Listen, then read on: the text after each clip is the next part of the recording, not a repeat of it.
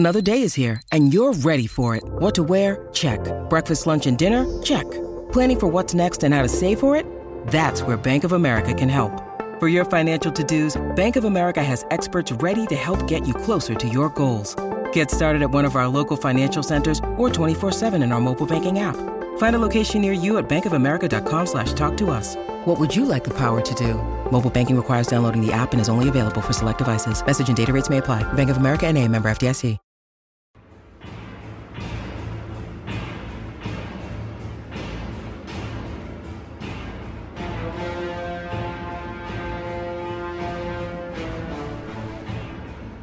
Welcome to Dug Too Deep, the officially unofficial podcast for the Rings of Power on Amazon Prime. I'm Jim. I'm Aaron. And today we're talking Season 1, Episode 5, Partings. It's the feedback episode. Aaron, how's that feedback looking? Pretty healthy. This is, I think as befits a rookie show, a freshman show with some uneven storytelling. We have got some uneven feedback in the feedback bag. Okay. The bag of feeding, as it was known among the Noldari, the Bago Fedali, and we're gonna open it up right now. If you want to pack it full, pack more of it. If you want, I don't know. I'm trying to Tolkify this. Fuck it. If you want to send us feedback, it's dugtoodeep@baldmove.com. First up is Nate in Nashville. Says, I have a question about Friday's episode. I believe this is the previous Friday because that's the way the feedback stuff works. We got some old business. Am I supposed to believe that a white tree losing its leaves is enough for an entire nation to stop hating elves?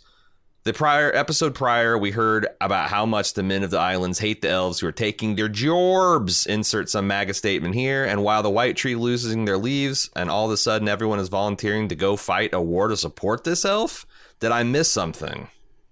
Yeah, a whole episode. They kind of clear that up a little bit in this one, right? It's not the whole island that supports it. There's actually a pretty big rift there with about half the island. So yeah, I'm cool with the way they told that story. I'll take the devil's advocate then. Well, not really. I'm going to take the devil's advocate and then try to square the circle. I think you're supposed to understand, you got to understand that like these people live in an age of signs and portents. They take it very seriously. That's something that like I was really got beat in my head when I was working with Anthony, the maester I work with over on the hot D side. When I wrote that book on religions of Westeros with him, it's like a lot of times we as 21st century individuals will go back and we'll read historical accounts about their religious practices and stuff. And we think of it in the terms that we do in the modern day when we're living with science and religion standing side by side, where it's like there is a little bit of like, to use a wrestling term, kayfabe, where like, we recognize that our gods are capable of miraculous things and can part Red Seas and can provide manna from heaven and can raise the dead. But we're also cool with that not happening in an age of cell phones because, there's a certain level of remove of understanding these are kind of stories and whatnot. You go back 1,000 years, that distinction does not exist. Like religion wasn't something that people went to church for one part of one day of a week and just clocked in and then they clocked out. It's like, oh, where are we going to go out for eat? They woke up thinking about God. They did their work thinking about God. They went to sleep thinking about God. They worked their praising and their worship into the clothes they made, into the houses they lived in. Like there was no distinction between their life and their faith and their religion. In societies like that, a sacred tree losing its leaves, being the tears of the Valar, that fucking means a lot. And then you go take it one step further and like they're living in a world where these gods they're just in one continent over. And within, living memory of some of these people came strolling onto their shores and like kicked ass and did things. So I feel like there's a little bit of a disconnect where it's like you have to kind of go all in on the fantasy. And then if you take that and you think about how easily manipulated, I think in my lifetime, some of the wars in the Middle East, how the public was kind of led along the nose pretty easily to where 90% of the public was on board with doing this, that, or the other. Whereas, maybe 3 months prior to certain events, you would get, no majority support for invasion of this country, that country.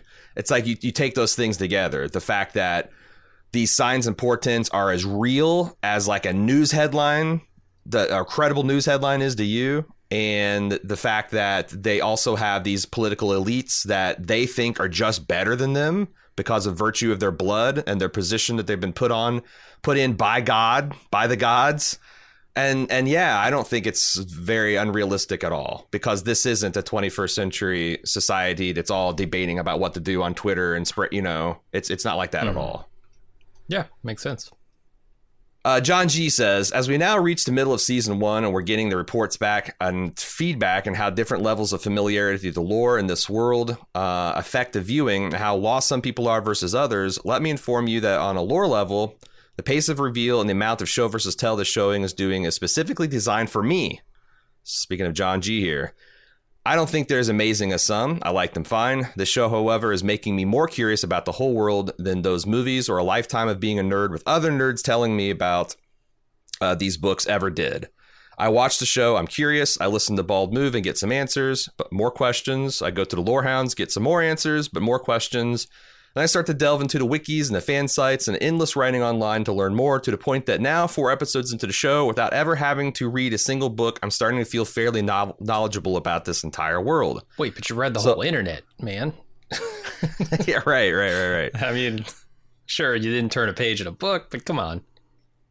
For someone like me, though, who loves the process of getting a little info from the show, but having the opportunity to keep digging and digging, and this world has so much to dig through that it seems every rock has an entire history you can look into, this level of show plus research is working perfectly to keep me fully engaged. I will say that, John, I'm a lot like you. I describe myself as a lore whore, and that thing that you're talking about, where you feel like you overturn a rock in this world and there's history there, that is, oh God, that's what I love so much about Tolkien, because usually that kind of detail accumulates over a generation of multiple writers with multiple perspectives. Like, think about Marvel Comics, how many or DC Comics, how many people have contributed to the lore of Batman or Superman or Spider-Man or Wolverine, and how many times it's changed, or Star Trek, how many different creative teams. This largely sprung from one dude, all of the languages, all of the lore, all of the religion and mythos. And I think that's, and it's full of self-contradictions the way some of those other things are too. And that's, to me, what grabs, what hooks me into lore, is when I feel like I'm kind of a lore historian, where it's like I'm having conflicting accounts. How do I know which one is true? It's kind of like real history without all the baggage of like, oh my God, if you get a wrong understanding, you might start a Third Reich or something. It's just funsies. It's all the discipline without any of the societal risks. Yeah, that's what I'm coming to understand about Tolkien stuff. And I used to think that Tolkien's universe was limited to like several books for the Lord of the Rings. It's not a trilogy, right? It's like a 6-book series. Is that a thing? Yeah, each book is 2 books, so it's a 6-book series. Yeah, and then Silmarillion and The Hobbit, and I thought that was like all he wrote, right? And that was everything. I'm coming to understand there are a lot more writings. I know some of it was released posthumously, but a lot of it, he kind of intended to fill out the world. Short stories I didn't know existed, like all kinds of things that he wrote. And yeah, he thought about this universe in detail, and it really shows. I mean, it's I think it's beautiful. Like this guy took for like over the course of 30 years and just never stopped kind of working on this as his project. It's like a ship in a bottle, except for it's an entire universe. Yeah. I guess similar in a way to like Stephen King does his legendarium, like that continually expands and stuff. And he's never really stopped thinking about how he can connect everything together.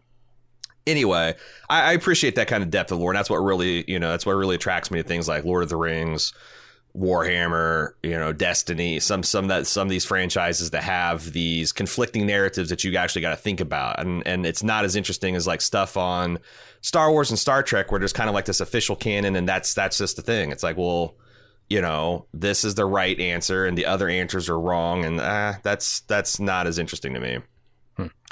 Getting back to John G says, I think the show is aiming for this because it knows it can't fall into long info dumps about the world because it would be unwatchable. It can't rely solely on extreme Tolkien fans and Tolkien scholars where you have to know everything extremely well to get anything out of what's happening. There aren't enough of them. It can't just cut everything out and only tell the most bare bones story for the most basic level understanding of this world either. It needs to engage at the level of people who know a little but get intrigued to know more. And maybe in the age we're in, some shows do need podcasts and wikis to go along with them, and maybe that's okay. Maybe that's a form of entertainment in our current day that we accept as valid as entertainment changes. The same way we couldn't do this show before the age of streaming and the age of Amazon's Dragon Lair levels of money, in a way that doesn't depend on ad revenue to create, that we can make episodes of various lengths, is maybe the same way we understand that some shows don't need to exist on their own and are forms of entertainment that require some level of engagement from the viewer just beyond watching it. What do you think of, and even John says that it remains to be seen whether there's enough viewers. I don't know. I'm not sold on the idea that as presented, you can't get everything out of the show without going to alternate sources. I think shows like this are best done where the mass public like me, who has not, engaged deeply with the Tolkien universe, can get enough to get by in the show, and at times may not understand a point they're trying to make. Though when I say not understanding a point they're trying to make, not integral to the plot, just a side point, right? Or a reference they're making or something. I don't need to understand every single name I hear. But that information can be out there in other sources if I want it, to enrich people who do want to go out and seek it. But I'm of the opinion that, some series have tried video game TV crossovers, and that has spectacularly failed. Sure. Because not everybody can engage with all the material at the same rate either.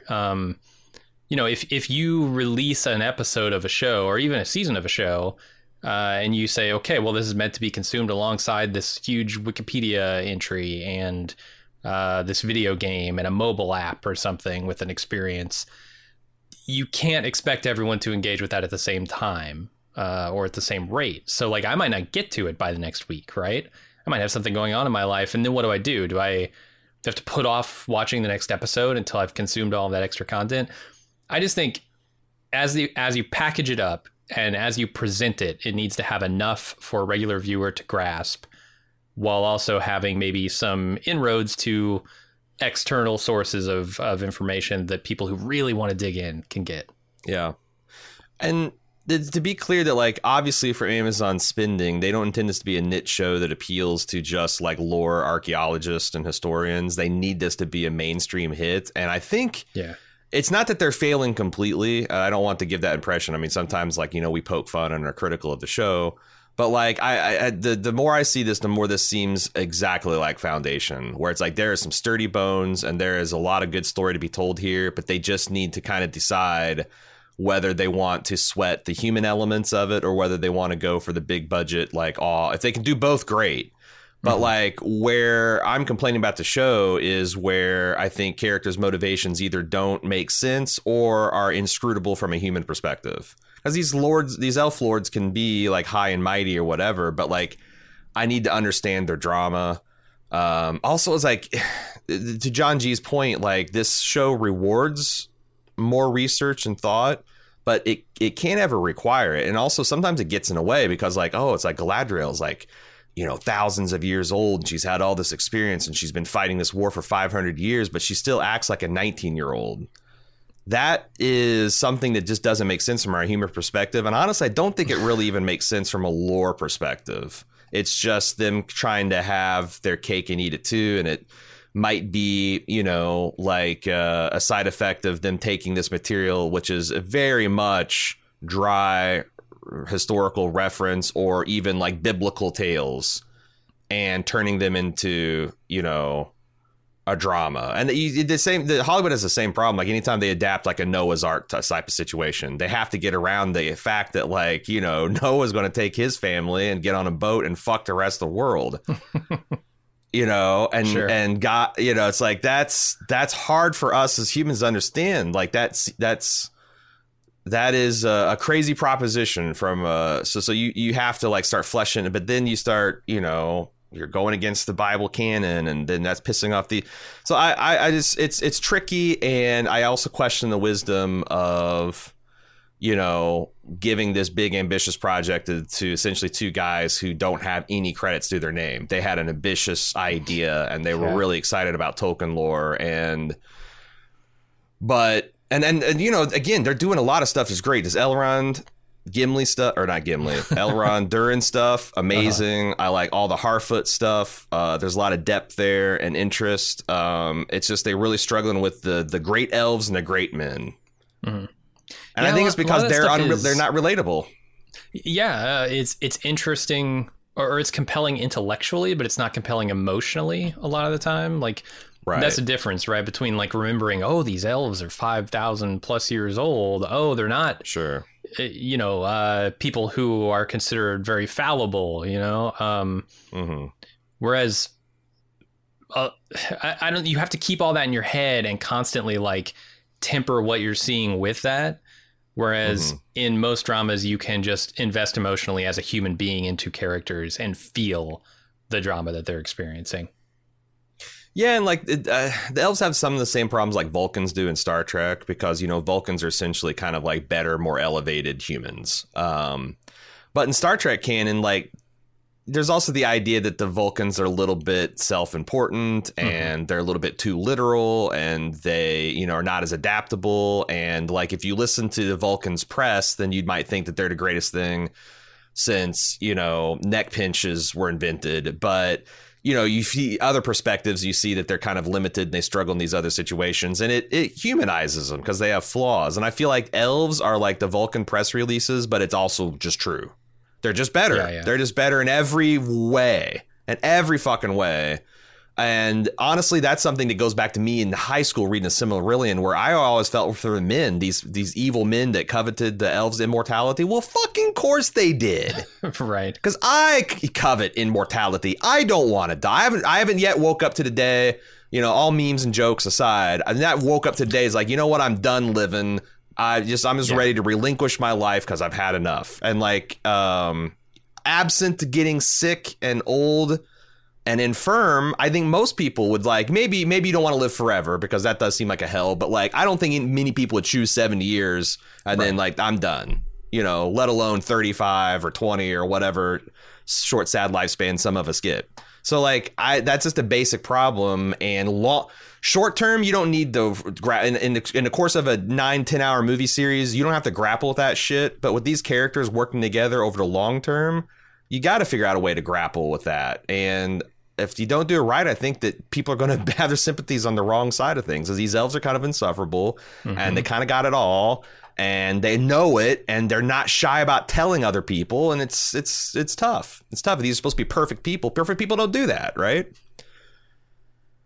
Dan from Ontario, Kingston, Ontario says, just a quick comment on the Meteor Man, the idea that he may be Gandalf. Not that Amazon isn't capable of completely changing the timeline, but checking my 1977 edition of the Silmarillion and the Rings of Power in the Third Age chapter, it seems to indicate that Mithrandir, Gandalf, and Curanir, which will be later named Saruman, didn't show up in Middle-earth until the Third Age. They also arrived as old men, and their appearance changed little over the years. Okay, I think we talked about this in some of the prologue material. I don't dispute any of this information. Certainly the Lorehounds don't either.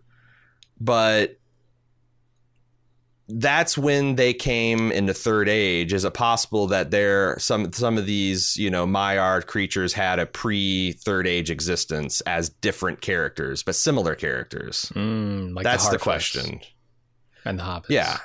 Yeah. And even if this literally can't be Gandalf, and it might not be, I mean, he's, like I said, they're definitely painting them with, you know, I feel like I'm watching an artist. You ever seen one of those stunts where the guy's like got both hands going and he's painting, and it's like, seems like completely disconnected thing. And then by the time it's in, it's connected. It's like this big thing. And it's like, oh my God, look at this ambidextrous hero. Must be an elf.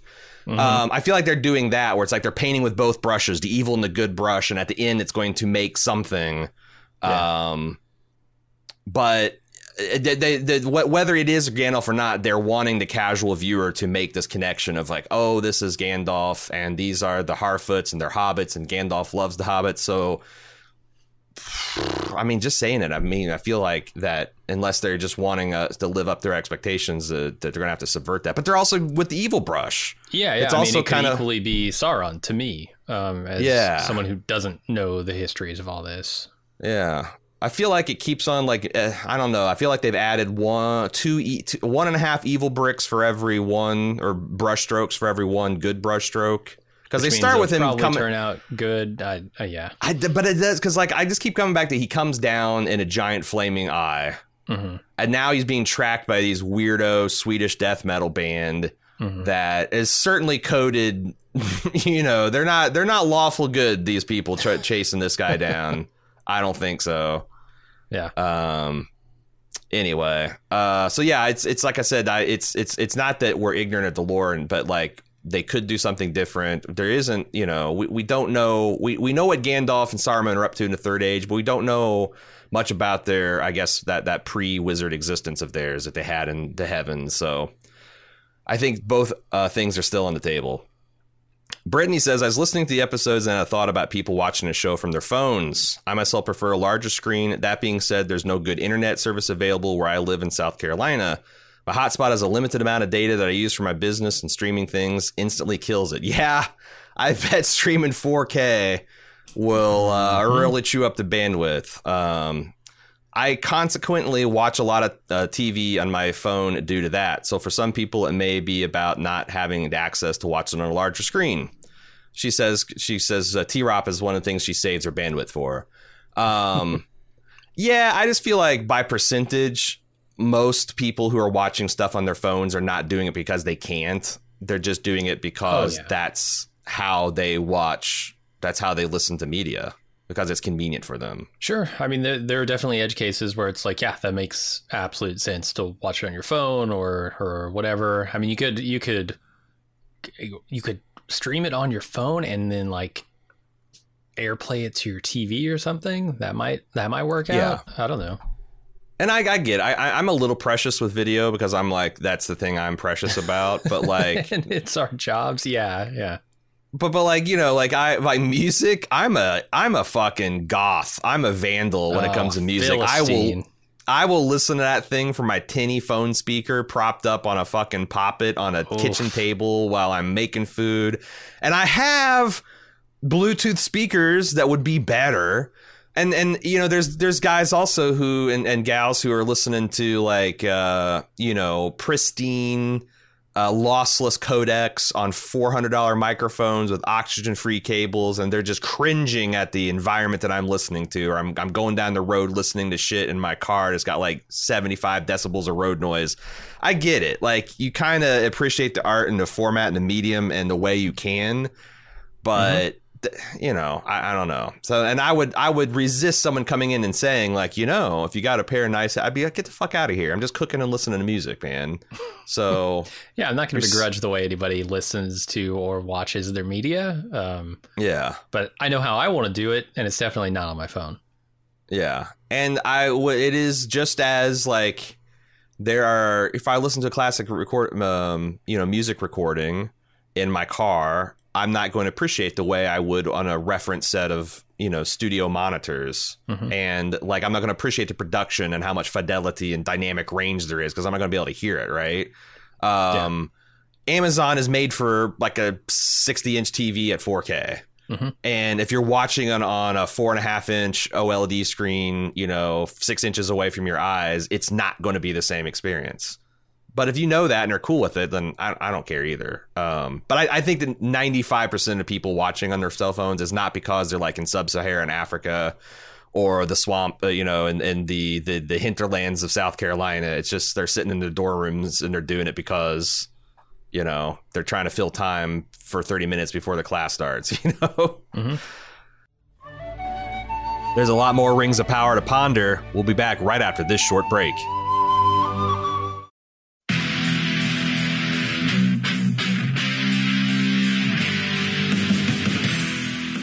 We're getting geared up for the 6th annual Summer Badass Fest. And while we're working on a slate of apex badass films to enjoy, we've got an early action-packed announcement to make. Just like last year, we're kicking off Badass Season with a live movie watch and podcast recording. We've rented out a theater for connoisseurs of action films and Bald Move fans that just want to have a great time. Unlike last year, this year's movie is top secret. Hush hush. No hints, except it's incredibly badass. It stars an absolute icon of the genre. We're willing to bet most of you haven't seen it, and it's going to be an incredible viewing experience with a packed house of Bald Movers. Those of you who came to last year's screening of Total Recall know what a party it was. And those of you who didn't, now's your chance to experience it. Meet me and Jim, order some custom movie-themed drinks at the theater's full bar, then watch us record the full podcast for the movie. We reserved the venue over twice the size as last year, but seating is still limited. It's happening Friday, June 21st at 7 p.m. in our hometown of Cincinnati. Get full details and buy tickets at baldmove.com/live. Cincinnati's actually a pretty great city to visit, and we've got lots of details for side adventures on our event page as well. The Reds are playing the Boston Red Sox in their fantastic Riverside Stadium. The thrills of Kings Island just minutes away, and I'll be leading a kayak trip down the scenic Little Miami River on Saturday. Again, get full details and get your tickets now on our Badass Fest 6 page at baldmove.com/live.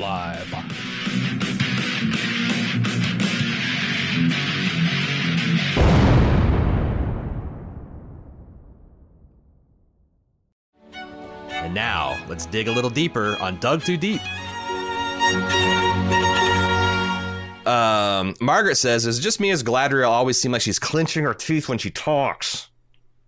I don't know. What does that sound like? Galadriel is Sindarin for she who clenches.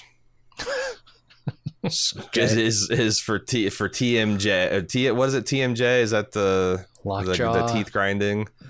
Yeah. I haven't noticed, but she is wound extremely tight. You know, you're if you're used to Cate Blanchett's like very airy, dreamy, you know, with a core of iron kind of performance, like this Galadriel is much more brittle and puts her iron on the outside. You know, she's a lot more. I don't know. I mean, she is essentially like, imagine like your most traumatized war veteran who's lost comrades and whatnot, and they've done that for maybe 2 tours of duty, and it's been several years. Well, she's been doing this for hundreds, perhaps thousands of years, to the extent that like everyone in her unit is like, fuck this is crazy. We're tired of wasting our time on this revenge quest. So I think it kind of tracks. It's just, it's hard for us to imagine like what levels of fucked up and trauma you might experience, especially when you lived in such a state of bliss. This wasn't a person who was born into a hard scrabbled world. This is a person who was born into this warm cradle of divine love and light, where she, like she said in the beginning, like we never thought our joys would end, and yet they'd all turned to ash in her mouth. So they got like super fucked. And now she's trying to convince a bunch of politicians that it's still important to fight this thing. Right. Even though she can't even make this case to her own people. Yeah. So like I said, it all tracks, but it's like, it's that, how relatable is that? You know, like if you're like a war veteran, you're white knuckling to society, that appeals to, but like there's not that many of us in society that has that kind of levels that can, and certainly not to like, she's like to the nth degree of that. So it's hard to kind of like, damn, why don't you just kind of like put your sword and shield down and chill? Because, but then the other thing is that she's also right. There's a universe where she's just chasing ghosts and wasting everyone's time and lives. And, you know, she just happens to be right in this case. So Dale G says, this is more of a general question, but do you feel like some of our issues of the Rings of Power are partially a result of it being released at the same time as Hot D? I'm a longtime Tolkien book fan, and I've watched the Lord of the Rings trilogy more times than I can count, and I was thrilled for the series. But while I enjoy watching a show, I don't necessarily get excited the way I do on Sundays for Hot D. At the end of the day, House of Dragons is just providing more exciting television with more action, sex, drama, and characters you really form opinions on and root for or against. I understand the source materials are fundamentally different, so the shows would never be carbon copies of one another. But my ability to compare the two shows week by week and the fact that Hot D is so much more engaging makes The Rings of Power seem worse in comparison. Do you think there's any truth to this? I mean, I guess there could be. I like to think, as a semi-professional television and film critic, that I can divorce myself from whatever else is on television to enjoy or not enjoy and judge on its own merits the show I'm watching currently. But who knows? Maybe I'm biased because I am enjoying Hot D so much. Yeah, I think if The Rings of Power, like, I think Hot D is operating about 90 to 95% of its potential. Like, it's really, and it's not flawless because it is certainly leaving like all of the humor and warmth on the table. Yeah, mostly. That's a big flaw that, like I said, I said, Hot D wishes that they had something like Durin and Elrond that they could lean on, and they don't. And I think Rings of Power is operating at about 75 to 80% of its potential, and that gap is what you're noticing. Because like I was thinking, like, we just watched Up, this Pixar movie, and it packs an emotional wallop. I was trying to think when I was typing this feedback, if I'd have seen Pixar's Up 2 days after I saw, I don't know, season 2, The Leftovers finale. One of the most moving, awesome experience that led, and I took 10 weeks to get to, would I be like, man, I don't know, Up just doesn't seem as good by comparison because it's a cartoon? I don't think I would. Yeah. And as evidence of this, we actually saw on the exact same night the season finale of Severance, a show that we fucking loved. And we also saw that very night Everything Everywhere All at Once. Oh, yeah. And we weren't like, damn, I would have liked Everything Everywhere All at Once, but I just got to this very satisfying, complete journey of 10 episodes over. And that's, no, they actually complemented each other, I think. Just a good beverage pairing to an excellent TV. Like, I felt like I had this experience with Everything Everywhere All at Once, and I came home and I had the perfect nightcap to that, which was the season finale of Severance.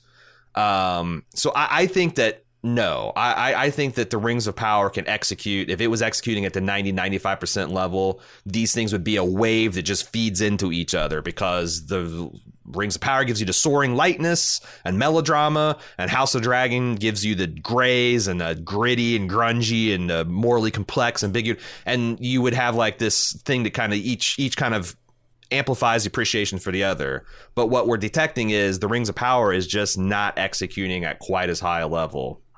I think that's my theory. Totally. I bet people love to do, the who won the week type of stuff. Sure. And directly compare the things. I try and stay away from even directly comparing stuff. Like, right. Sure, you can say it's missing this one element this other show has, but that show's always going to be missing something else. And I don't know. I feel like I want to judge something on its own merits. Like, how much did I enjoy what it was going for? How well did they execute that plan? How did it make me feel? Not like, what else did I see this week that was better or worse than that? But I will say that, like, this whole discussion was a huge risk that we identified as soon as Amazon announced that they were going to go head to head with House of the Dragon. Oh, sure. But I don't. Yeah. It's like, yeah, you were inviting comparisons. You can't, like, you can tell people it's not fair all you want, but shit, if you really were afraid of that, then release it next spring when you had, a clear runway, right? Yeah, totally. Although I would say after like looking at what they've put up on the screen and thinking about the Lord of the Rings universe, I don't think there's much of a comparison between what Martin is doing and what Tolkien's doing, right? Like, they're two different genres almost. One is soaring high fantasy, the other is deep political drama, and I feel like that's like comparing House of Cards to Star Wars. There's just there is no comparison. Or The Expanse to Star Wars. I mean, they're totally different shows, even though there you go. They might look like they're in the same genre. They're not. But having said that, I think if you were in the middle of watching The Expanse and Empire Strikes Back dropped, you would still be like, God damn, that was an awesome experience. Empire and Strikes Back is a great movie. Yeah. I'll put it up again. It's like they're different, but I think you can still compare the execution and it's interesting because like the Ryan Condal and the JD Payne and Patrick McKay have similar levels of show running experience. I think Condal's got, he actually had one 3-season show that was fairly well regarded, like an 80-ish% on Rotten Tomatoes, got praise from Martin and Stephen King, versus these guys who, as far as I can tell, haven't done they said they've been working together for 25 years. Show me their resume. Right. I think have it. I can tell you that. I think they're a 25-year writing partnership the same way Jim and I are a 25-year writer partnership, and that we've hung around since our school kid and we like debated about Star Wars, and we took a stab at making a board game once or twice, and we did a Christmas special, an unlicensed Christmas fan thing for. And I think you're seeing that like lots of enthusiasm, and honestly, the execution level is kind of amazing given their experience, but they still are having some, I think, rookie mistakes in terms of connecting things and having the motivations down. And so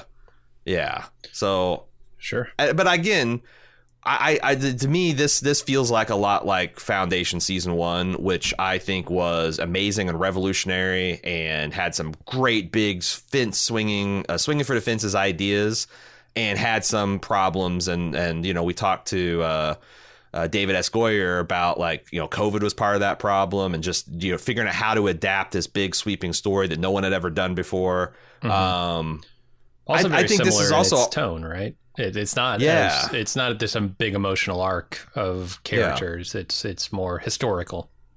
And I'll say this: I think the material's harder to adapt. Like House of the Dragon, when I was reading that, I'm like, this is an inherently cool story, but it just feels like it's had all the color bleached out of it. Like it's just like this person did this person and this person said this so what Condal had to do is take that and add, why did these people do this? If I can answer why they did this, because I know the how and what and when, but if I can provide the why and a satisfying emotional why these things are happening.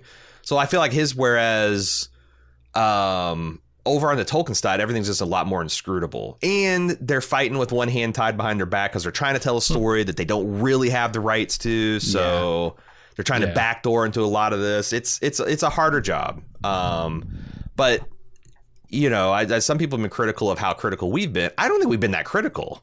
Like, I think we've really liked and loved a lot of the stuff in the show, but there's some stuff that's just kind of leaving us cold, and I think they can get that fixed in season 2. I did compare it directly to The Walking Dead last week, but yeah, it was pretty rough. I sucked my teeth on that one. I thought, hey man, I call it like I see it.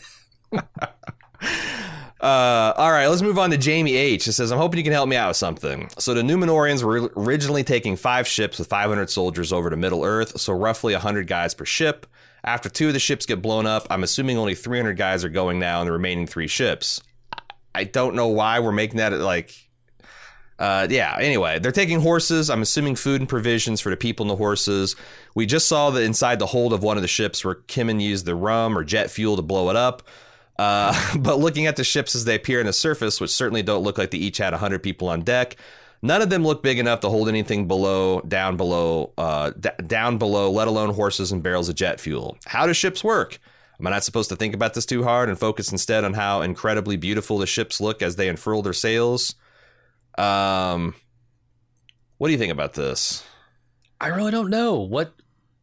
You know a lot more about the Age of Sail type ships than I do. You're goddamn right. How big do they look on the outside as compared to their cargo holds? Well, so there's stuff underwater, and that's usually where the holds are, and there could be multiple decks. Like, to me, the deck that we were on is probably where the crew would sleep, and these casks of oil, I don't know whether they're cooking oil or they're lantern oil or maybe they're combat stores or whatever. That would be like not down in this deep hold where you would store like the long-term provisions and, really heavy, bulky stuff, ship stores, extra lumber, things to make repairs. The other thing is in the Age of Sail, as you mentioned, the British Navy allowed 14 inches of horizontal space and about 6 feet of vertical space for each sailor. Have you ever seen, like, Jesus, you know, the Atlantic slave? Yeah, so like, have you ever seen this? And I hope this isn't an indelicate comparison, but it's the thing that pops in my mind. Like, you ever seen those, like, the Atlantic slave trade images where you have like all these people just stacked like lumber, you know, like the outline of how many people you could fit on a ship? That's how the British Navy stored their sailors. The difference is these people could like, they only spent like 6 hours down there and then they got up on deck. They were well fed. They were well taken care of. They had hammocks. They weren't just laying on the bottom in chains. It's not the same, but like that just shows you how many people you can cram into these ships. And if you've ever seen like the movie Master and Commander, the first 5 minutes of that's a brilliant illustration at the ship at night. And you see all these sailors are just hanging in all these asses are just free swinging in these hammocks, and they're touching elbow to elbow, ass to ass, like head to foot. They're just crammed in there. So you can cram a lot of people into the hold of a ship. But I'm with you because these are like almost like those Greek style, like they're like some kind of weird blend between like these like more Eastern junk type ships. Not like junk and like the garbage ship, but that's the name, you know, these full battened the sails and the shape of them, and like some kind of like Spanish or Dutch galleon, and also like a Greek trimery. What those long skinny kind of like rowboats, like a Viking or boat. They're like this weird unholy mix of all these things. And also, I think you're not supposed to think too hard about it. You know, it's like. I mean, if that's the case, you're probably not putting another 50 people from each boat onto from each of the blown up boats. And onto the horses, boats, you're going to have horses for each of these guys. Because like the other thing is like 14 inches ass to ass, like you're not going to be able to fit any more people in there, right? All room is accounted for. It also seems like they're counting all the sailors as soldiers, which is kind of historical. Like when the British Navy would land, like they had dedicated the Royal Marines, you know, in their red coats, and they were they didn't really, at best they could clap a hand on something and pull it, but they weren't seamen. They were just there to essentially prevent the crew from mutinying. And when there was, action, they would get up in the mast and sharpshoot the other ship. And when they would, do some kind of amphibious assault, they would be the primary assault force. But the sailors were expected to join in too, their boarding axes and their pickaxes. And I felt like when they said 100 soldiers, they were counting all their sailors as if they were soldiers. You wouldn't do that. Like if the British Navy was saying we're going to land 100 soldiers, they're talking about like the Royal Army that they're going to carry and transport ships and then land. That's 100 soldiers, not counting the sailors. So it's their thing is, in a real invasion force like this, you would have like military escort ships, and then you have just transports that would have the horses and the food and the supplies. Because why the fuck would you have a ship that's designed just for fighting also be a cargo ship? But again, this is a fantasy show. I don't really know that you're supposed to think about all this stuff. Okay. Because like the other thing is like, again, Numenor is this very powerful sea race. If they wanted to send 5 ships, blowing 2 ships up would not stop them. They would be like, imagine the U.S. Navy at one of their big naval things, and they're going to send this aircraft squadron out, an aircraft carrier squadron out, and 2 destroyers get blown up. Would they be like, oh, fuck, we can't do the thing we want to do? Or would they bring in destroyers? No, I thought it didn't make sense, a lot of sense either. Anyway, Max from Winnipeg says, like many people watching the show, I'm a huge fan of Pete Jackson's The Lord of the Rings trilogy and a massive fan of the books. The films have been something that me and my family have collectively enjoyed and shared over the past couple of decades, and our love for the films have taken nearly all of us to New Zealand at one point in time or the other. You've done the pilgrimage. I'm jealous. I've really wanted to go to Middle Earth myself and lay eyes on it. I actually lived in Wellington from 2017 up to June of this year. I moved there because of Middle Earth, but stayed because New Zealand is amazing. God damn it, I'm getting so jealous. That's the plan that I wanted to do in my mid-20s, and here I am still in Ohio. Anyway, all that's to say is I've very much been looking forward to the series. The show, though, thus far has been a bit of a roller coaster in terms of my enjoyment, though. At the start of the week, I sat my mom down to watch the first episode. She was moved to tears and so happy to be back in Middle Earth. Watching with her gave me that feeling of having this amazing shared experience with my family again, and it had me genuinely looking forward to episode 5. But after his most recent episode, which is my least favorite thus far, I'm seriously considering buying a one-way ticket out of the Grey Havens. Don't get me wrong, there's things I like about the show. I care a lot about the world and what's happening. I find the lore drops delightful and a lot of cinematography to be breathtaking. I just don't care about the characters and their relationships with one another, with the exceptions being Durin, Elrond, and possibly Nori. The Tolkien notion that even the small of us can change the fate of the world is kind of lost on me when I can't truly connect to any of the characters. Especially when we're talking about with Galadriel, we're certainly not talking about the smallest of people either. No. Even the most powerful, perfect elf person can change the world. The emotional stakes were so abundant in Jackson films, and The Lord of the Rings are completely missing for me in the show. My enjoyment thus far has been exclusively plot-driven. Also, if I have to sit through one more scene asking a group of 40 extras to stand and fight, I'm going to stand and fight. This and someone saying a war is coming has become such cliched in every big name streaming show that I die so severely inside every time I hear them that I'm about to pass into the Shadow Realm. Keep up the great work and maybe see you all in Valinor. Yeah, I mean, I said I think these are all real, genuine problems with people engaging with the material because it's not like The Lord of the Rings, which was essentially a ragtag group of people who were down on their luck and backs against the wall, you know, having to team together. Like, we're talking about the elves at the height of their power. We're talking about men nearing the height of their power. We're talking about hobbits not even kind of like fully evolved yet. Dwarves at the height of their power. And we haven't even gotten to the inciting event. You know, is it Meteor Man? Is it the creation of the rings? And we're 5 episodes in. So, like, I think it's understandable for people to be feeling this way. But if they do things right, I think this time will be rewarding. The problem is I don't think they're doing this part right, because I think you're supposed to start to fall in love with Isildur and his family and really be invested in their fates. I don't know if you listened to the last podcast recorded. Fuck Isildur. Yeah. He's the worst kind of dork, self-important dork. You know, his sister is just going to be canonically wrong, you know, and like she's, you know, like you don't have to think too hard to think that she's just going to be wrong about everything. Elendil is a talking out both sides of his mouth politician. And Galadriel, we've already talked about Galadriel and Gil-galad and all them.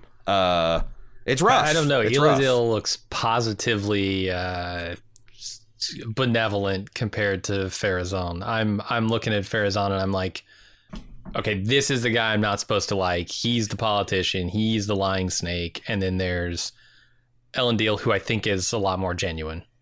Yeah. And I'll push back because I you know, usually at this point in the season, you know, especially if people are new to Bald Move, I'll start getting this smattering of like, well, if you hate the show this much, why are you even watching it? I don't hate the show. I like the show a lot, and I'm hoping it's going to be better in second season. And it's going to be so rewarding if it is better in second season to hear us like 100% praising the show, because you know that we saw the problems. We weren't just blind loving it. Okay. And on the other hand, the people who have been like having problems with season 1, if season 2 comes around and it gets worse or doesn't improve, they'll feel vindicated because like they've known. It's just the way, like, it's just the way the podcasting game goes, man. Mm-hmm. You know, like I think this show is good. I think next season will be even better. It definitely has some growing pains that can be resolved. And the beauty part of it is, we talked about this many times, the execution of season 1 is not important, because when you get to season 2 and they start executing at a higher level, you won't remember all the clunky things about season 1. You'll just remember the moments that they want you to remember. The time that Halbrand and Galadriel clasp elbows, and the time that Isildur finally tied his rope not right, and you know, like you'll remember the high points that they want you to remember, and those are the things that will build on season 2, and you won't remember how clunky everything was. Conversely, if it gets clunkier, it just will all fall apart on its own weight, and we all get to laugh about Jeff Bezos spending $1 billion on a beloved franchise and failing. There's no real downside here, right? Okay, yeah. Unless you're a poor Tolkien fan caught in the middle. So we got a lot of Rings of Power to ponder. We'll be right back after this short break. And now let's dig a little deeper on Dug Too Deep. Let's see. Oh, Max concludes this is PS. It sounds like some filming will be done in Auckland, New Zealand for season 2 after all. He didn't include a source on this, so I don't know. I always found it very skeptical that they were just getting wholesale thrown off of New Zealand. Right? Yeah. Yeah, I mean, James Cameron can't own that entire island. Come on. No, I think it's mostly probably costs. Like, do we have to go back multiple units, multiple characters, or can we go to like an iconic scene that we haven't seen before with a few of our characters and get that? Like, that is probably smart money saving. And I think it's just from a PR perspective, I think most Tolkien fans have, as we saw from the previous email, or an almost spiritual connection to New Zealand and it being Middle Earth. Mm-hmm. And it's almost like this heresy that you would try to do. You would try to film a Lord of the Rings project in any place else. And I think the backlash of just abandoning New Zealand as Middle Earth for the rest of the project would be not worth the couple $1 million you might save. It seems to me. Yeah, no, you're probably right. I wouldn't take the chance if I were Amazon. I would want to try and film it there as much as possible.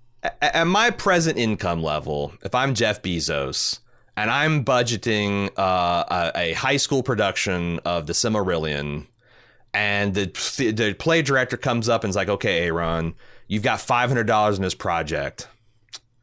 If you can see your way to $750 next season, we can make this and if I'm Jeff Bezos and I'm like, you know what? Nah, fuck you. Make it for $500. Then I get what I get. Like, this guy's worth $250 billion. That's after the divorce. Yeah.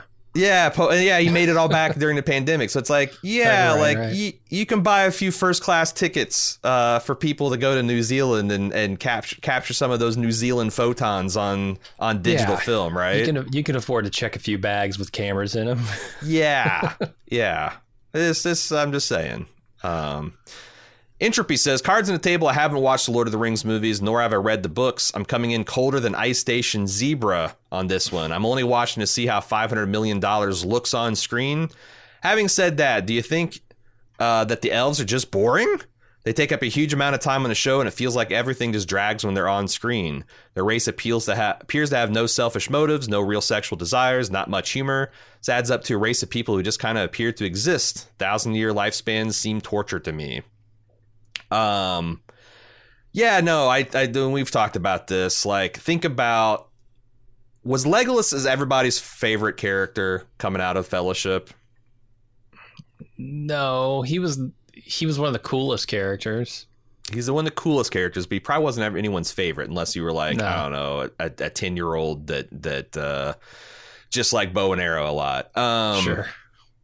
I think that like in the Fellowship that you really cared about the hobbits and you cared about Gandalf, and then Gimli and Legolas were kind of like comic relief, and they developed relationships in the second movie and all that. Because like one of my points is, I think elves are only interesting when they're in juxtaposition of dwarves and humans. Okay, yeah. Otherwise, they're just perfect people making perfect craft, and they're smithing things that are gorgeous, and their blacksmiths look like they stepped out of Abercrombie and Fitch ad.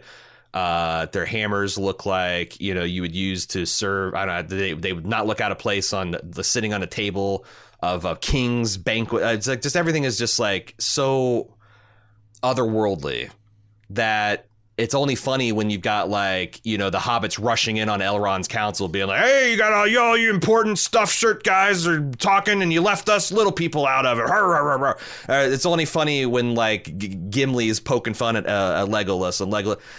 And then you see that like Elrond's the only elf that feels like he's got any life to him because he's got Durin to bust his chops a little. Yeah.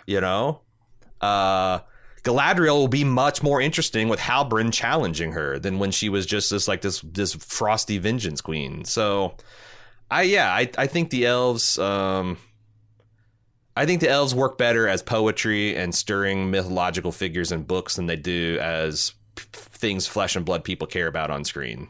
And they need to be opposed by those real, more grounded flesh and blood people.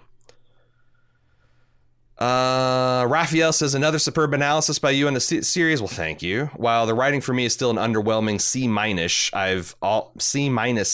I've still enjoyed the series and anxiously await the next episode.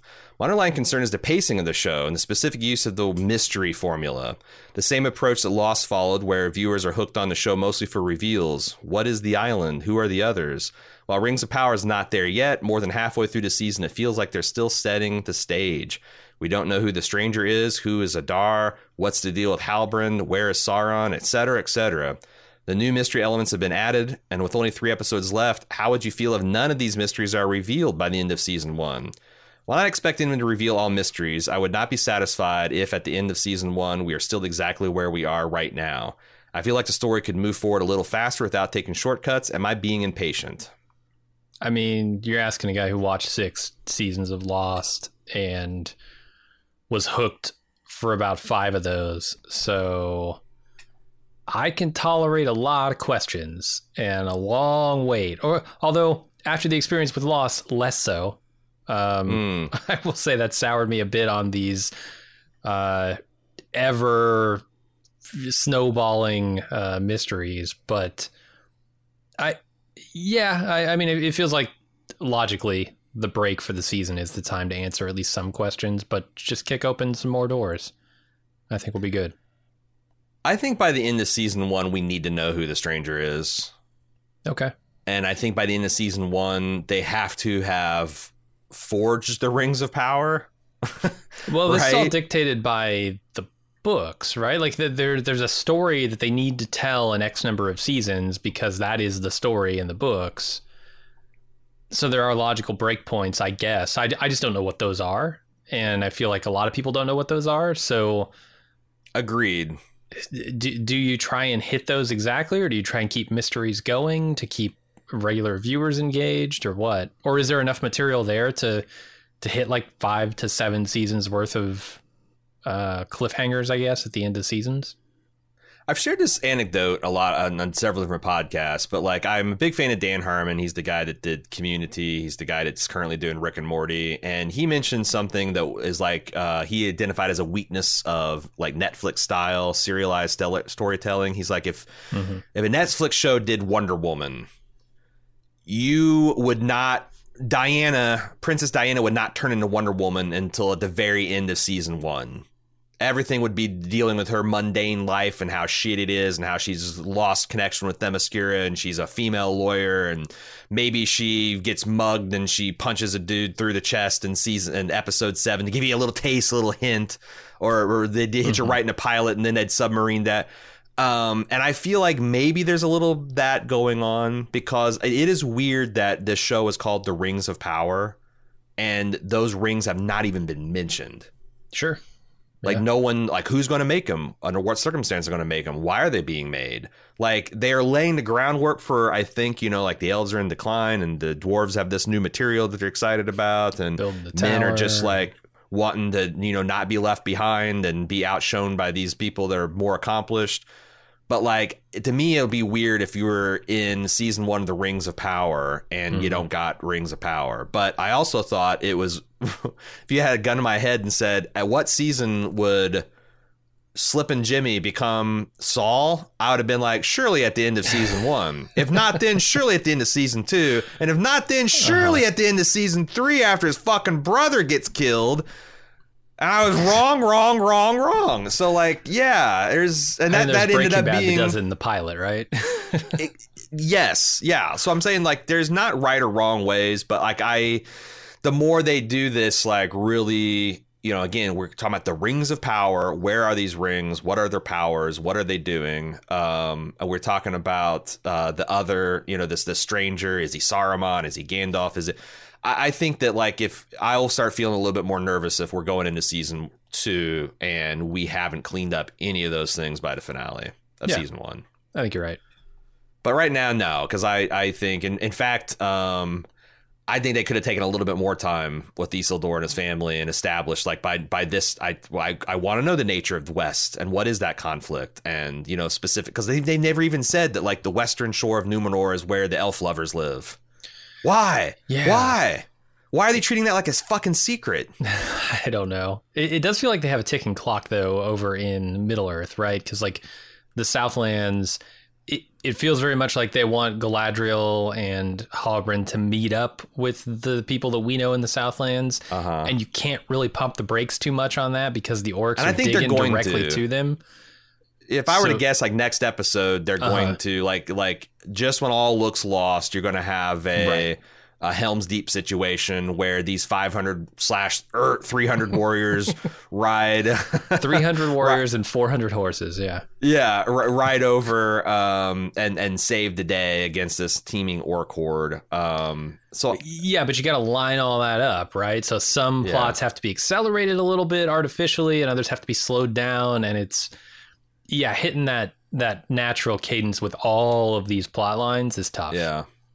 Well, and this thing is, like, what I think mysteries only work when the characters don't know it too. But, like, I keep thinking, like, every time I hear this woman's voice going, Isildur, and I get my email, it's like, oh, could it be this? Could it be that? Why the fuck don't we know? Does Isildur not know? Does Isildur, like, why isn't when he's having a conversation and his friends and his sister are, like, busting his balls about his crazy dreams of the West? Like, you guys don't understand.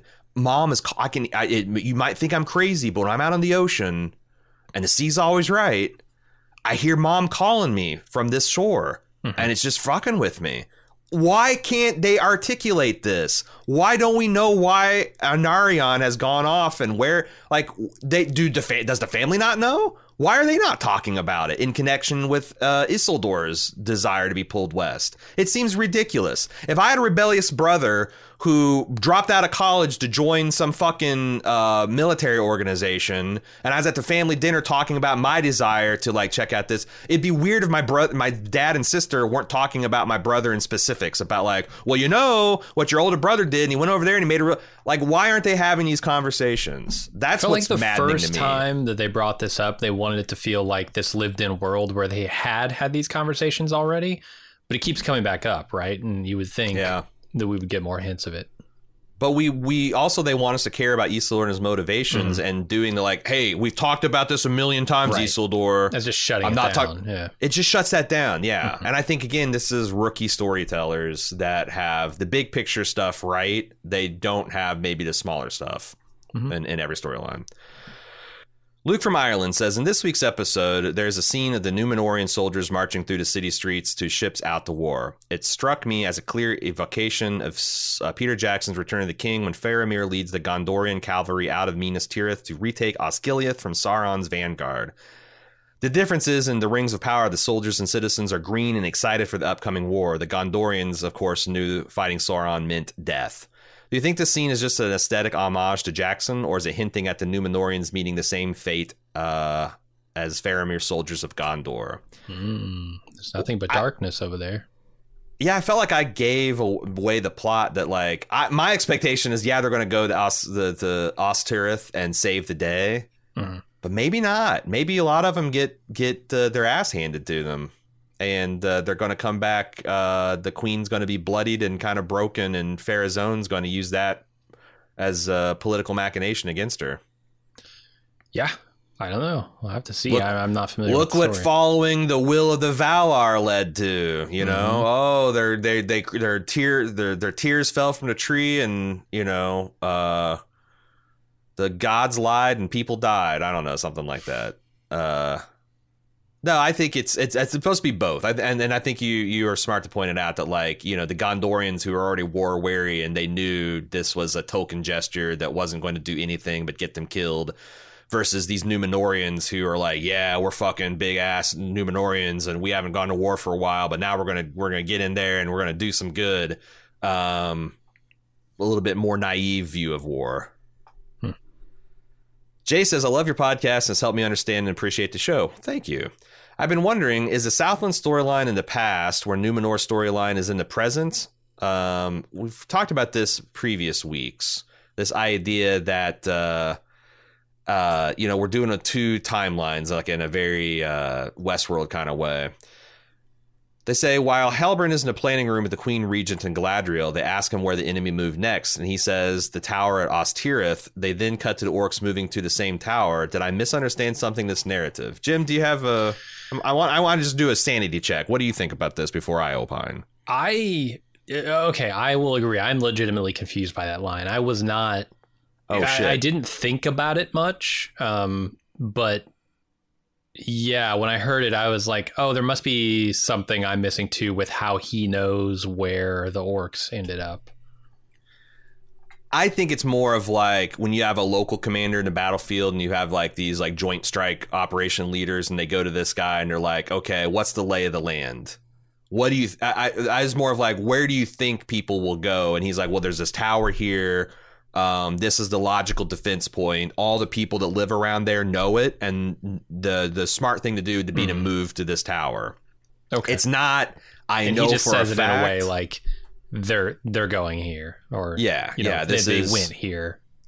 Yeah, this is the place where people would go and seek refuge at the time. Just in a similar way that like someone around Rohan would know that the king would go to Helm's Deep in a time of crisis. It wouldn't be that he's got clairvoyant powers. It's just like, well, in times of war, the Rohan, this is the best place to go, So they're probably going, I mean, maybe they'll go out in the fields and get slaughtered and ran down, but that'd be pretty stupid. So, and if they did, we're going to go onto a pile of smoking corpses. We're not going to be able to save shit. So I took it as that. But clearly, if you were confused and Jay is confused, maybe they could have done a better job of that.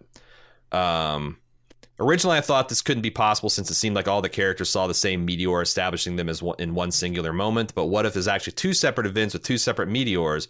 Oh shit. Boy. Oh, what if we got a Sauron meteor and a Gandalf meteor? Oh, my God. What if we have two Noris? Yeah. What if one is dealing with an ice Gandalf and one's dealing with a fire Sauron? I don't know. Yeah. But it's also said, because like John's favorite pet theory is that this is one of the two blue wizards. She's like, well, what if this is both of the blue wizards? Oh, man. So again, I think that everyone seeing the meteor was trying to convince us that this is all happening at the same time in the same place. But I also can't completely discount the idea that they might be being tricked. I would think that would be not wise to add a level of timey-wimey, twisty bullshit on top of an already kind of complicated narrative. Because every time you do stuff like that, I feel like it puts the audience at one level of remove. And you got the extreme situation on Westworld, where there's really no reason to care about the individual characters. Like it's so much a cerebral exercise that it's like all about the plot and all about the what's happening. But absolutely, I feel like going forward, the scene with Elrond where he debates on whether to break his oath after he's already broken it by showing Celebrimbor the Mithril is going to be like a touchstone for me, where I just say a lot of this can be just chalked up to error, to bad writing or like oversights or something like that in the scripts. Because it's unfortunate they made that error so early, because now I will look back I will look at everything that they do through that lens and say they could just have messed up there.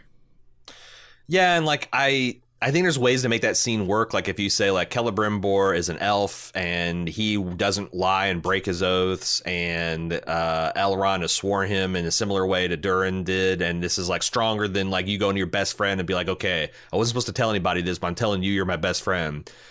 And Celebrimbor could be like, yeah, like there's ways you can make that literally be true, but I the more I've thought about it, the more I think you're right. Like that was just an unforced error. He's already broken his vow. He has, yeah. Yeah. He could have been debating whether to break the vow. Well, he could have just been debating whether to tell Durin that he had broken the vow, right? Like, yeah. But in his own terms, yeah. So it's going to be because that's like he could be weighing the morals of like, if I tell Durin what I'm actually after, then this is going to like it'll break it. I've already broken his trust, but he'll know it and he'll be more guarded, and it might be less likely to complete my mission of getting the Mithril at any cost. Mm-hmm. But if I trust him, then maybe he'll give it to me because he loves me and by extension my people. I think that's the real tension. They just kind of fumbled the bag in trying to tell it. Yeah, which is exactly my point. Like they might just not be perfect storytellers, which I'm always going to come back to. Yeah, and who knows? Like they could have they get like roughly 8 episodes. They get 8 episodes, 8 hours to tell the story. If they shot 12, who knows what kind of mess got made in editing, where they're just trying to and then hone it down to the story they want to tell. I don't know. Caitlin says, I want to ask about the scene between Elrond and Gil-galad after dinner, because emotionally I was all over the place, specifically with the Hope dialogue that Aaron mentioned. Maybe because I like Elrond and his friendship with Durin so much, but Hope is never mere Elrond, even when it's meager, felt manipulative to me. Maybe it's just knowing that Elrond is still talking about this fading light in Lord of the Rings however many hundreds, thousands of years later, but I struggle getting an inspiring, hopeful message from someone who just admitted to lying and using you and doesn't seem concerned with any stakes outside of those that are elven. Then the very next, well, let's talk about that first. Yeah, it's definitely manipulating him. The thing is like the Elrond, I think the Elrond in Lord of the Rings is very different. He's a father now. He is worried that his daughter's going to make mistakes and they're going to be separate instead of being able to enjoy companionship forever, which is what elves, I think, expect of their children, that she's going to deliberately choose this man and die in despair in Middle-earth, which I don't think any parent, like, I don't know. Like, that's the thing. It's like, to me, it's like, what if my son came up to me and said, Dad, I'm really thinking about doing this heroin thing because it's going to give me such intense bliss. And I'd be like, it'll give you intense bliss for like 3-4 months, and then it's going to be fucking requiem for a goddamn dream. You're going to lose your arm. You're going to have to go ass to ass. He's like, you don't get it, Dad. Those 3 to 6 months of bliss are going to be worth it. I think you're supposed to understand that that's what Arwen is choosing from Elrond's perspective. She's choosing the heroine because, again, according to the appendixes of Lord of the Rings, everything that Elrond predicts comes true in the fullness of time. Aragorn does die, and she is bereft, and she fades away into a shade and a ghost, alone and friendless and everything. Like it's going ass to ass at the end of Requiem for a Dream. So like, I'm not even sure. Like, I never thought about this until I thought about this in the context of the show, and like the fact that like go rereading the appendixes, like, oh my god, like what Elrond was saying, what happened to her is just literally him quote for quote for the appendix. That's I don't know. Were those couple hundred years of bliss with Aragorn worth the literally thousands and of unending years that she could have had in paradise with her father and the rest of her family? I think she gets to make that decision, but like you can question the wisdom of it. Yeah. I wouldn't take it. No. And like I said, I don't. Anyway, Caitlin then continues, the very next line, when all others' senses sleep, the eye of hope is first awake and last to shut.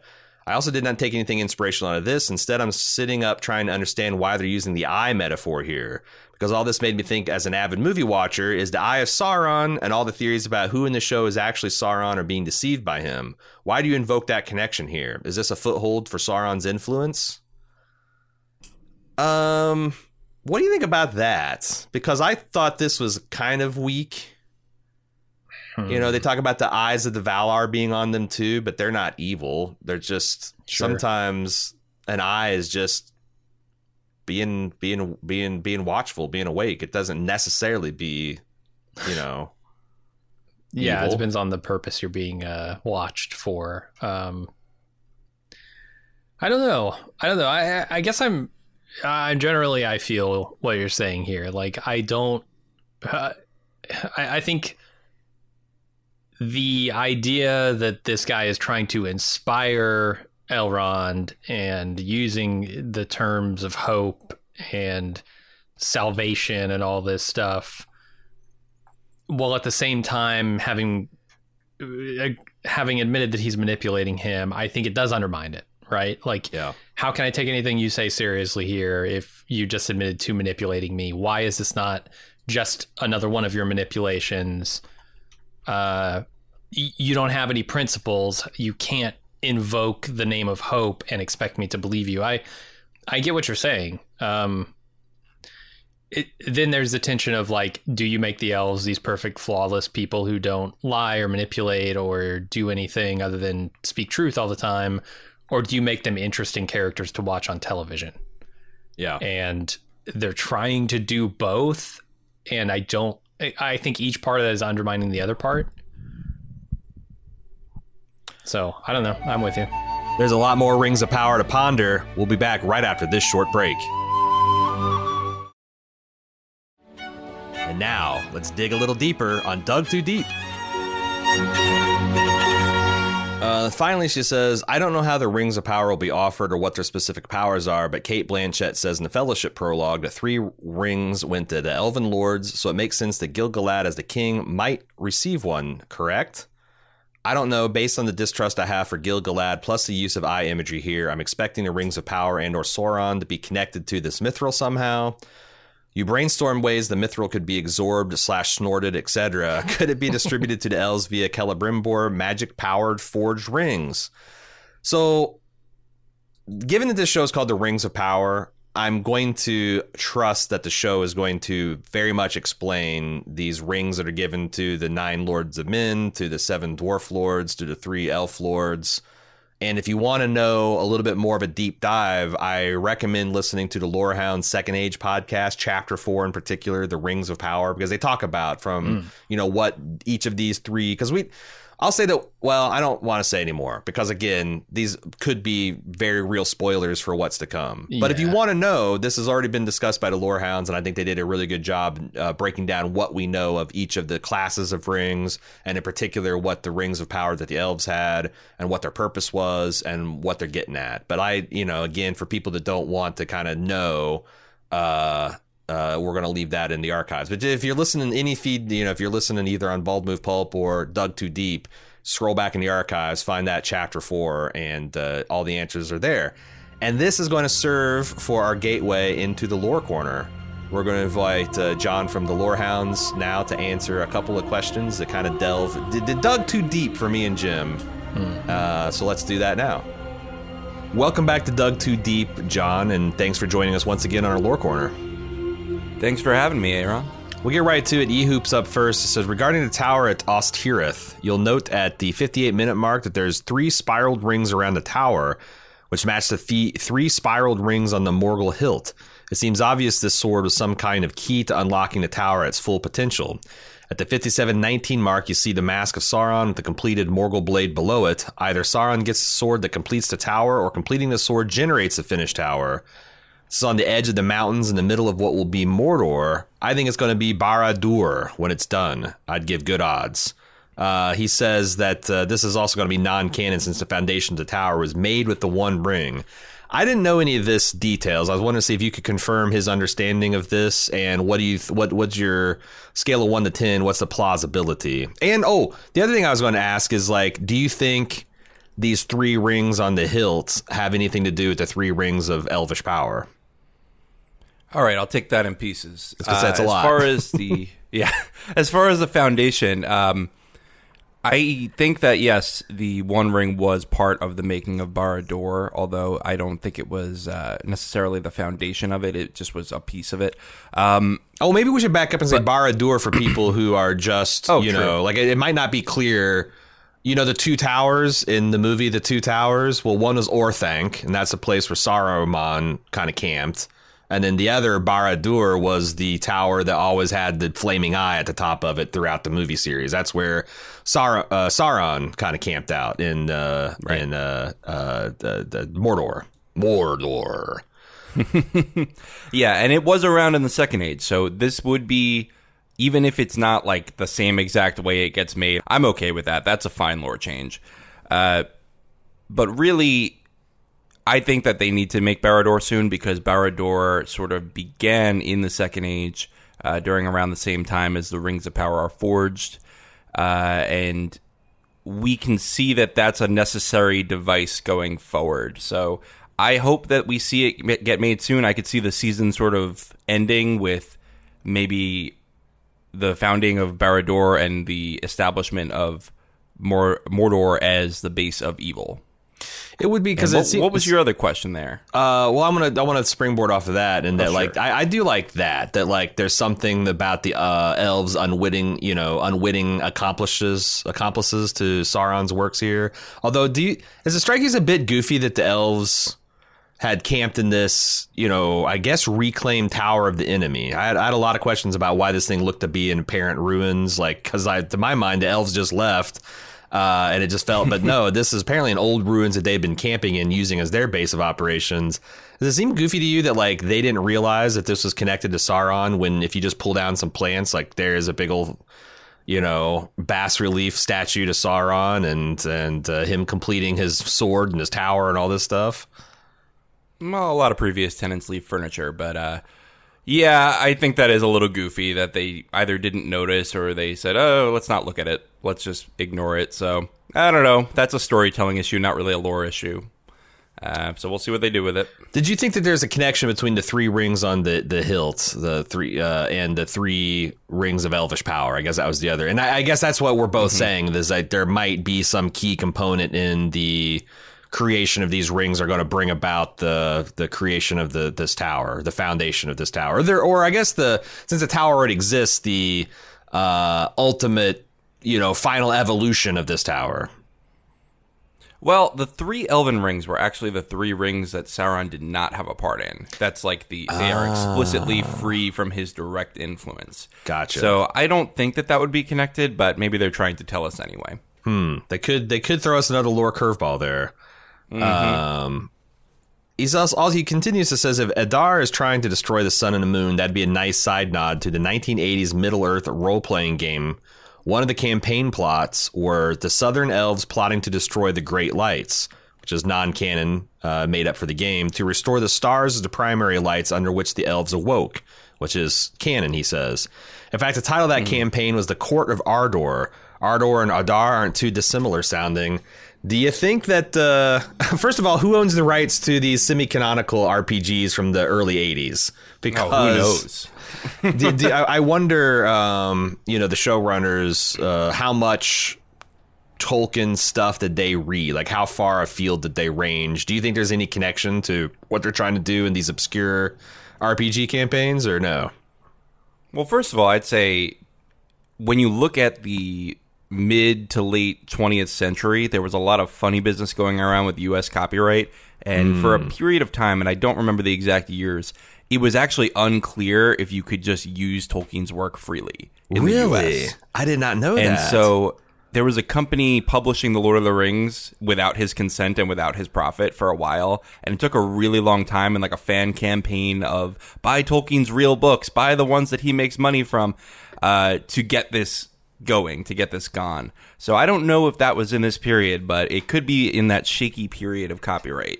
And then, I mean, I think that this is just not accurate to lore of elves trying to destroy the sun and moon. I mean, they like the light of the trees better than they like the stars.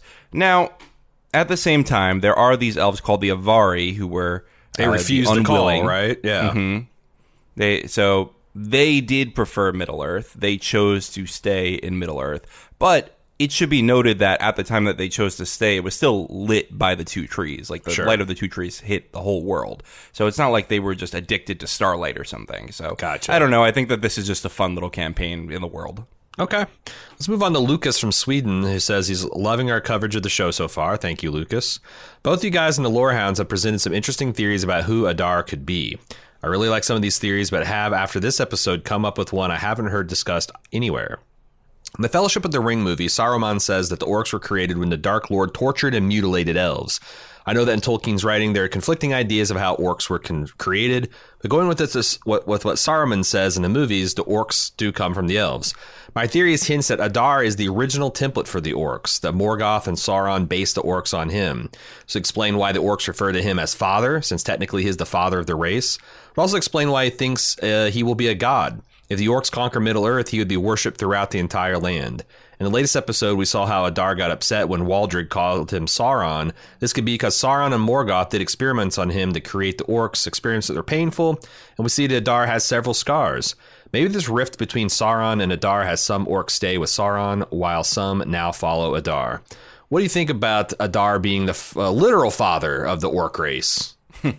I think it's kind of cool, actually. I think that would be an interesting origin story. I mean, we've talked about on our podcast how that's sort of a controversial origin story because Tolkien was weird about it towards the end of his life. I mean, you'll hear Tolkien scholar Marilyn Pukilu, who's been on our podcast a few times. She talks about how Tolkien even considered getting rid of the whole creation story with the trees and replacing it with the sun and moon right away. So he had a lot of doubts later in life. So maybe we don't have to, erase everything earlier. So I'd be okay with it if he was a proto-orc. But, yeah, I mean, we'll see. I could see that. I could see our Fallen Elves theory, the hostage theory, or I know people are talking about Maglor from the First Age maybe being Adar.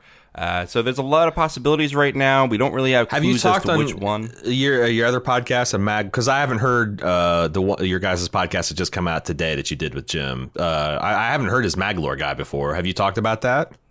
Okay, so yeah, we did some Maglor on feedback, and Maglor is one of the two members of the Noldor, two sons of Feanor, that held a Silmaril towards the end of the First Age and got burned from it, and then threw his Silmaril into the sea and disappeared, and we never heard of him again. So that's sort of what leaves the door open to him being there now.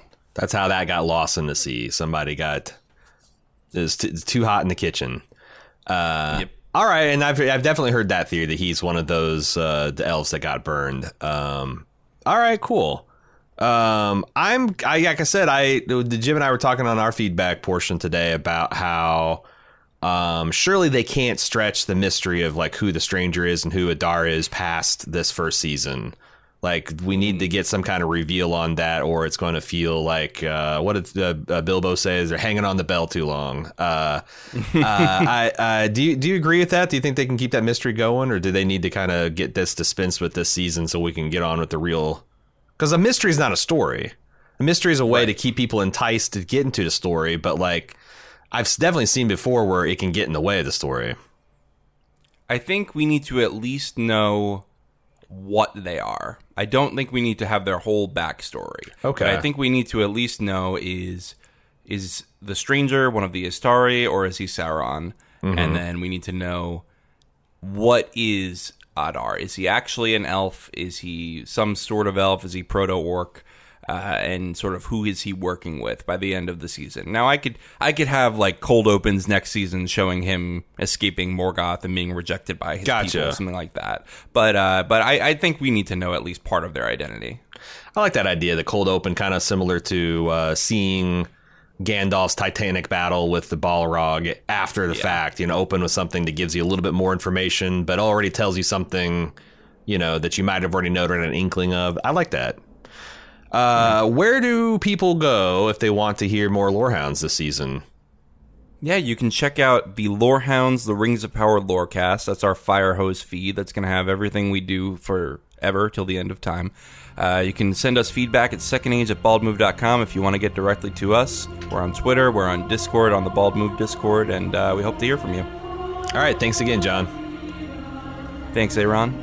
All right, thanks once again to John for helping us with the lore heavy lifting. If you want to get the Lorehounds' perspective on how they're enjoying the series and the deep dives into the Easter eggs and kind of the lore-centric stuff, I highly recommend you check them out. Search for the Lorehounds on your favorite podcast app to follow along with them.